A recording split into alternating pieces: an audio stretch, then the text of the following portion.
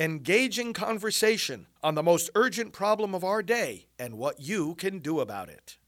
Now, the End Abortion Podcast by Priests for Life.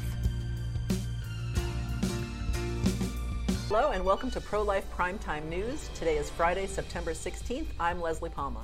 In for Teresa Watson, I'm Anthony Bassone. Tonight we'll report on a 15-week abortion bill introduced in the U.S. House and Senate and why we at Priests for Life support it. I'll dig down into Planned Parenthood's most recent annual report. You'll have an opportunity to meet Dr. Teresa Burke, founder of Rachel's Vineyard, a ministry of healing after abortion. I'll have the results of primaries in 3 states and other political news in a nutshell. And I'll report on the latest abortion news from around the country. Stay tuned until the end when we will reveal how our movie recommendation did at the box office. On Tuesday, South Carolina Republican Senator Lindsey Graham and 80 House Republicans introduced legislation to protect babies at 15 weeks and beyond from abortion. The Protecting Pain-Capable Unborn Children from Late-Term Abortions Act includes exceptions for pregnancies conceived in rape and incest and to save the life of the mother. According to the Charlotte Lozier Institute, more than 55,000 babies are killed annually at 15 weeks or later. The most common method used in the second trimester is called D&E, for dilation and evacuation, in which forceps are used to pull babies literally, limb from limb, out of their mother's wombs. New Jersey Representative Chris Smith, a pro-life warrior in the House and co-chair of the Pro-Life Caucus, said the legislation responds to the scientific advances already recognized in fetal medicine by increasing human rights protections for these children. The bill is likely to renew debate on how early in pregnancy children in the womb can feel pain. While abortion advocates and their media allies insist 24 weeks is the earliest point, a paper written by 2 fetal pain experts, one pro-life and one pro-choice, and published in the Journal of Medical Ethics in 2020, concluded that fetal pain was possible as early as 12 weeks. In announcing the bill, Congressman Smith said, quote, "We all dread pain, avoid it, and even fear it, and we all go to extraordinary lengths to mitigate its severity and its duration for ourselves. Yet every day, a whole segment of human beings is being subjected to painful and deadly procedures. This unconscionable human rights abuse must stop." Senator Graham noted that a ban at 15 weeks would bring the United States in line with much of the world. Currently, we are one of just 7 nations that allow abortion through all 9 months of pregnancy. And Democrats in the House and Senate have twice voted on a bill that would make such unlimited access to abortion a federal law. The Democrat majority House passed the bill twice, but it failed to make progress in the evenly divided Senate. Many pro-lifers have been hoping for a nationwide ban on all abortion, so there has been some pushback against this bill, including from some Republicans in Congress. We asked Father Frank Pavone, National Director of Priests for Life, to explain why he supports the pain-capable bill. Director of Priests for Life, and as you can see, I am standing here today, Tuesday the 13th of September, in front of the United States Capitol building in Washington, D.C., where just a little while ago, our friend Senator Lindsey Graham, pro-life Republican senator from South Carolina, introduced a new bill to protect babies nationwide starting from 15 weeks into pregnancy. Now, this is a big step forward. Obviously, our ultimate goal is the protection of all the children, but the men and women in this building representing the people of America have to make their decisions based on what they are able to accomplish, the consensus they are able to build at the moment among their fellow legislators. And the fact that this bill is introduced, which we at Priests for Life strongly support, is a clear distinguishing mark between the Republicans and the Democrats. And this is important for all of us to emphasize in this election season, that the Republicans are willing to protect these babies. Now, we've always had various positions and opinions within the pro-life community about how far we can go, how fast, and you can go farther in some parts of the country than you can in others. But remember, this is a bill nationwide. There is no federal legislation putting a gestational limit on the performance of abortion. This would be the first very significant limit. We know that Biden will not sign it into law, but that's a different branch of government. This branch of government, given now more of a green light from the Supreme Court to say, do the will of the people, is doing its job. And we know the American people do not want unrestricted abortion, and that's the point of comparison. The Republicans are willing to legislate to protect more babies in the womb, and in so doing, of course, protecting their mothers and fathers and families. The Democrats, on the other hand, and we have to keep pointing this out, are for unrestricted abortion with no limits throughout pregnancy, and they want to take away even the most reasonable regulations like parental involvement in the abortion of a minor. So this is what's going on here in Washington today. We're very happy that Senator Graham has introduced this legislation, and we will be working with him and with the American people through Priests for Life to get this to a very, very strong majority vote, and we will put the Democrats also on record on this matter, because they do not want this, and we will eventually get it passed, and not with the Democrats in charge, but we will certainly put them on record as far as now that it's been introduced. Where do you stand on protecting these babies, and or do you want abortion throughout pregnancy? Ask them the question, challenge them, and let's continue moving forward in this era after Roe v. Wade. God bless you. Father Frank Pavone here, speaking to you from the United States Capitol. New Hampshire State Senate President Chuck Morse conceded the Republican Senate primary Wednesday morning to Don Bolduc, a retired Army Brigadier General who has embraced Trump's approach to politics in the race to take on incumbent Democratic Senator Maggie Hassan for the seat in New Hampshire's 1st Congressional District. Caroline Leavitt, a 25-year-old former Trump aide, defeated Matt Mowers, another former Trump administration official, but one who was more cautious on issues such as the 2020 election.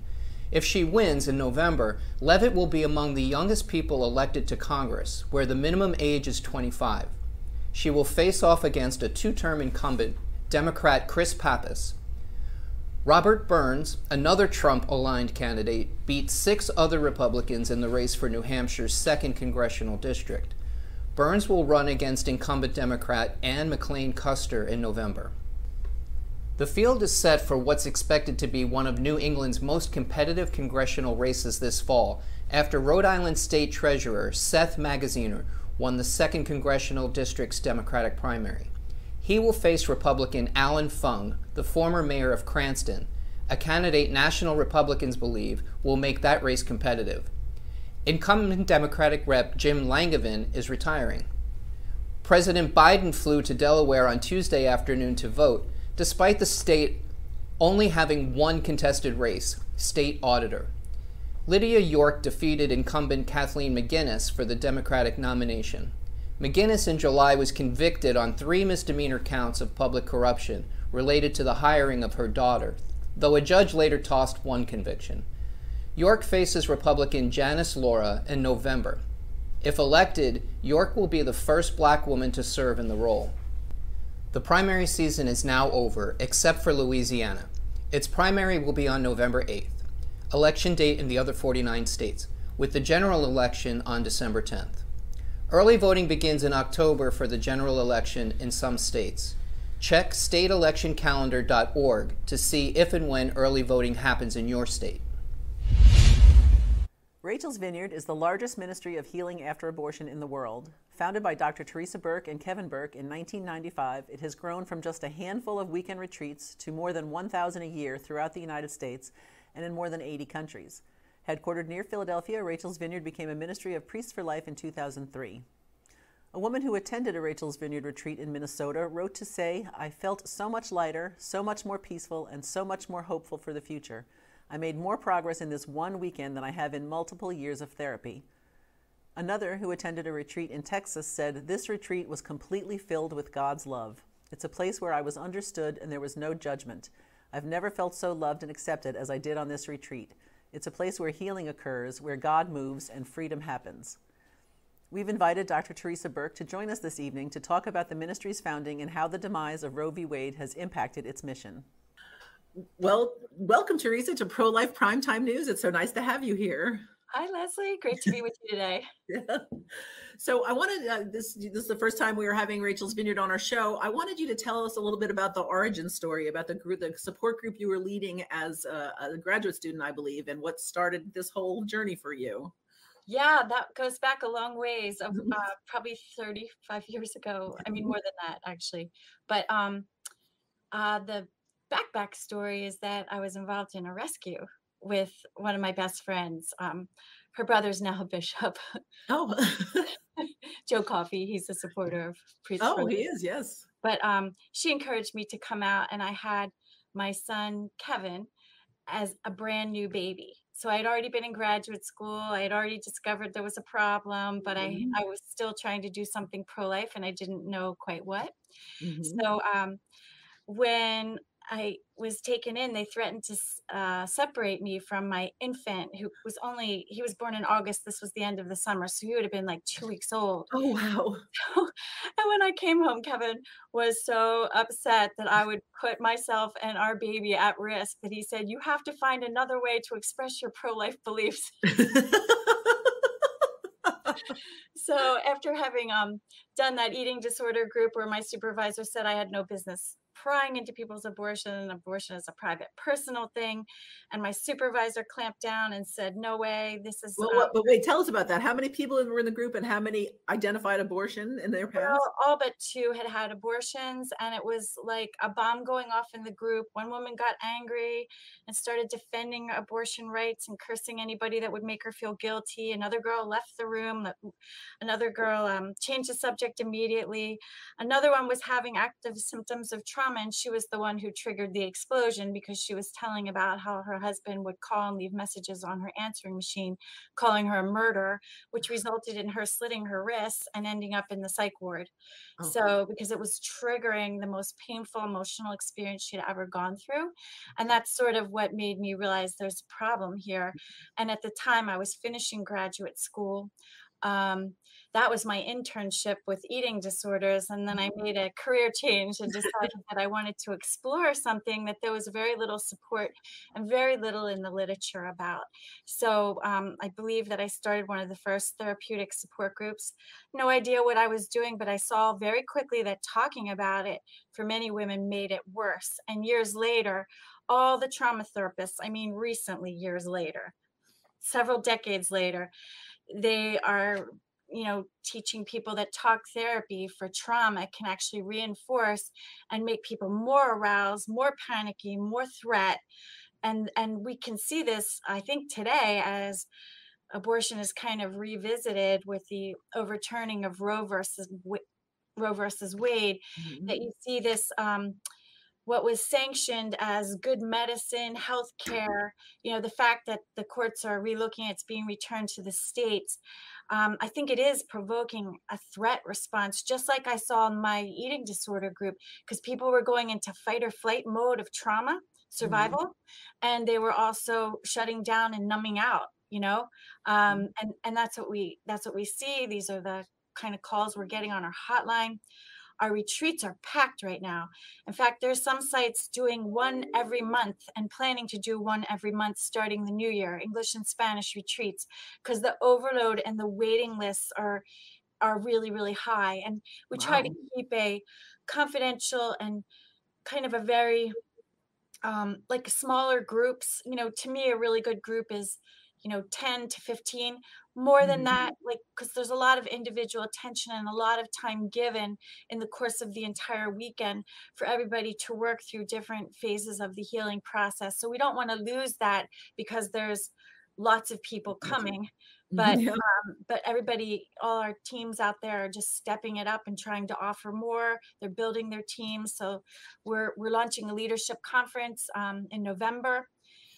That's going to last all year, so people can tune in to learn not only about post-abortion trauma, which I've spent the bulk of my career, and I could say that I've been teaching mental health professionals, but I also, from way back, I was training pro-lifers because there was that belief that there was a lot of judgment toward women. How could you do this? A real lack of understanding and, Leslie, of compassion to meet that person in the great suffering, the great sorrow, the great lamentation that so many of them were in, that defied words. And that's why talk therapy, or even going to a trained psychotherapist or psychologist or even psychiatrist, many of the people that I worked with said that they wouldn't allow it to be an issue, just like my supervisors in graduate school, of my field placements. And there was more than one.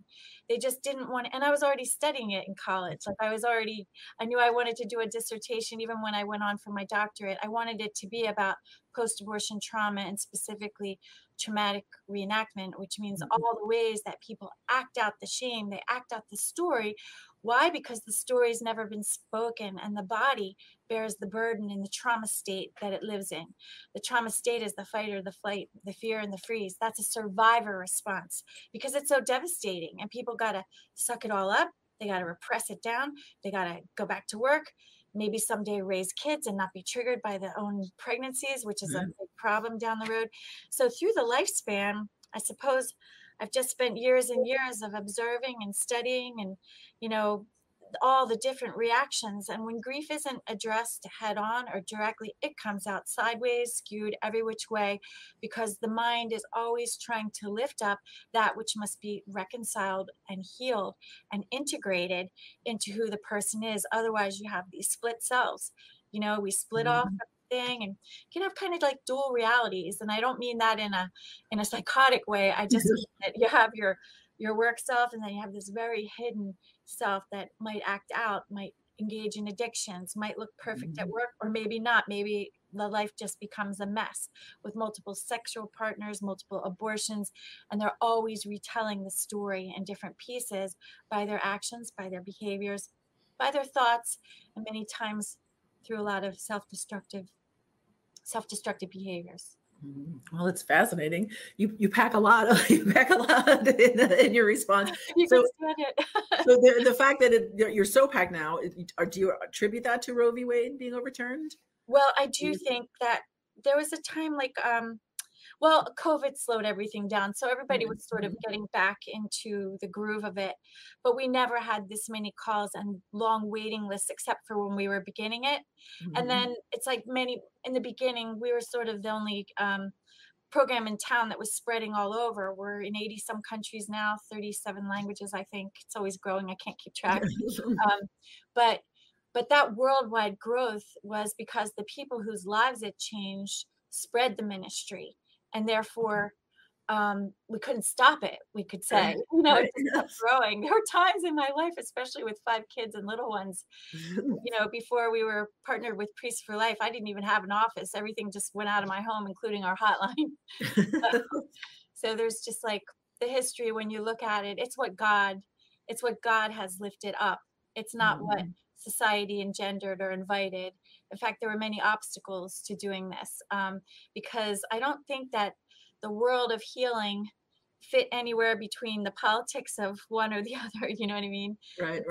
And so it was sort of like an area where there was no safe space. A lot of people felt that way. They felt having their pain minimized and said, it's nothing, go ahead and have another baby. This is a rational choice. You did the best thing. And that actually inhibits grieving. Or someone that would stand in judgment and say, you horrible person, look what you did. You killed a life. And while we can embrace that reality, to create an environment of healing requires a lot of safety. And I believe in all my years of doing this, both as a good therapist and also also in the retreats, a spiritual setting where we bring them right to God, because the author of life, the Lord God, has to heal the loss of life. And we know that for just about every other slaying, every other violence, school violences, you're going to see candles and vigils and prayers being said, regardless of what people's faith is. They know that when it comes to the devastation of the loss of human life, that irreplaceable human being, that the grief is profound and that someone's missing, and everybody feels that loss. And the same I can say is absolutely true in abortion, when people may never met, might have even been early on or late on in the pregnancy, but there's a person missing and the mom knows it and the father knows it, and they feel that their whole life. Even the most stalwart pro-choice people that I have worked with know exactly the age their child would have been. You know, they remember the day they died. It's like forever recorded in a parent's brain because it's the loss of one so intimate and so connected. Yeah. All right. Well, we're just about out of time. So I just want to tell people, if you want more information or to find a retreat near you, go to rachelsvineyard.org. And thank you so much, Teresa, for being here. And I'm sure we're going to have you back a lot. Good to see you interviewing, Leslie. Thanks. Bye-bye. Bye-bye. When an organization is trying to fly under the media radar, it typically will announce big news late in the day on a Friday in the hope that reporters have gone home for the weekend. That might have been Planned Parenthood's intention when it released its annual report for 2020-2021 late last Friday. Pro-lifers have been waiting for the report since January. The report showed the nation's #1 abortion seller killed more babies than ever before, performing 383,460 abortions in 2020, compared to 354,871 the previous year, an increase of 8.5%. The abortion giant performed 41% of all abortions in the U.S. During the time period covered in the report, cancer screenings fell by more than 30%, well woman tests fell by 39%, and tests for sexually transmitted infections fell by 17.4%, at a time when these infections are on the rise among young people. Pregnancy tests fell by 14%, and Planned Parenthood referred just 1,940 women for adoption. Overall, its customer base shrank from 2.4 million to 2.16 million. According to Dr. Michael New of the Charlotte Lozier Institute, the number of abortions performed by Planned Parenthood affiliates over the last 20 years has increased by an astounding 80%.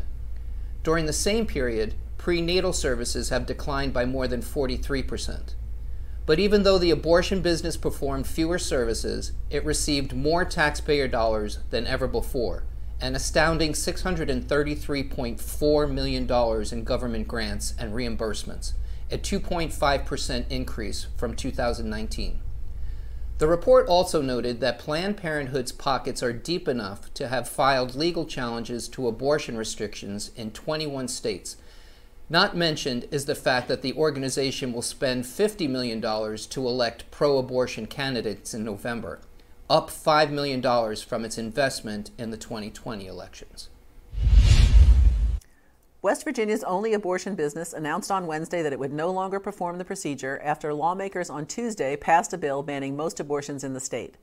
The bill bans abortion at any time during pregnancy, with exceptions for a non-medically viable fetus, an ectopic pregnancy, or a medical emergency, not including a mental health emergency.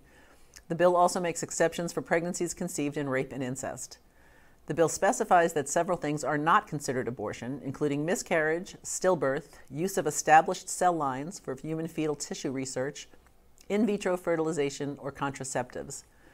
West Virginia is the second state after Indiana to pass a law protecting babies from abortion since Roe v. Wade was overturned.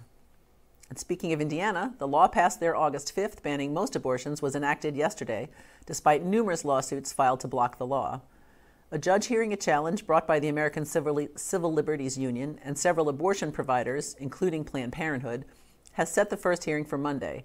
So for at least 4 days, babies in Indiana will be protected from abortion. In Ohio, a state judge on Wednesday put the heartbeat bill on hold for 14 days, meaning abortionists in the state cannot be prosecuted for performing abortions after a baby's heartbeat has been detected. The state Supreme Court on Monday dismissed a challenge to the state's heartbeat law because the plaintiffs, including Planned Parenthood, thought a case in a different court had a better chance of succeeding. Apparently, they were correct. Ohio's heartbeat law went into effect June 24th, immediately after the United States Supreme Court overturned Roe v. Wade. While many are mourning the death of England's Queen Elizabeth, another queen, on a diplomatic trip to Texas, criticized Governor Greg Abbott for his state's near-total ban on abortion. Queen Maxima of the Netherlands and the governor had a private exchange in which Abbott reportedly told her, "One thing we put high importance on here is the safety and health of the mother. but the other thing we put importance on is the safety and health of the baby. The Netherlands allows abortion until 24 weeks and later under certain circumstances. The Netherlands in 2002 also became the first nation to legalize euthanasia, with more than 7,600 Dutch citizens, including teenagers, euthanized last year alone, an increase of more than 10% from the year before. And finally, a Florida abortion business has been fined $193,000 for performing abortion without adhering to the state-mandated 24-hour waiting period. Florida health officials determined that from April 26th until May 11th, the Center of Orlando for Women performed 193 same-day abortions on patients. The center is being charged $1,000 per violation. The law calling for the mandatory waiting period passed in 2015, but was blocked by court challenges until April 25th of this year. An attorney for the Orlando abortion business said they did not know the law had been enacted. In June 2014, a movie billed incredibly as the world's first abortion rom-com opened in the U.S., Obvious Child, was endlessly hyped by the media and received a 90% favorable rating by critics on the website Rotten Tomatoes. It stayed in theaters until October 3rd and earned $3.3 million at the box office over those 4 months. Last week, we encouraged our viewers to consider seeing the movie Lifemark, a pro-life, pro-adoption, pro-family film starring Kirk Cameron. In its opening weekend, it earned $2.2 million and cracked the top 10 highest-grossing movies, landing in the number 7 spot despite no previews and no critical reviews on Rotten Tomatoes, although it did receive an audience score of 97% on the site. If Lifemark stayed in theaters for 4 months, there's no telling what it would earn. But because this is a movie that dares to suggest there are options other than abortion, it's already gone from most theaters. Look for it on streaming services in the months ahead. Thank you so much for joining us on Pro-Life Primetime News, produced at Priest for Life headquarters in Titusville, Florida. We hope you will join us every Friday at 9 p.m. Eastern Time. We hope you will support this show in all of our broadcasts, including Just Ask Janet, Oceans of Mercy, Pro-Life is the New Punk Rock, and Primetime Live with Father Frank by making a donation to prolifegift.org. These donations help fund all of the work here at Priests for Life. As Mother Angelica, founder of EWTN, would say, please keep us between your gas and electric bill. Do you have an idea for a story? Are you someone whose baby was saved because of the help of a sidewalk counselor? Would you like to expose something in the abortion industry? Then please email us at media@priestsforlife.org. I'm Leslie Palma, Communications Director. And I'm Anthony Vasone, Resource Associate. Remember, life is the only choice.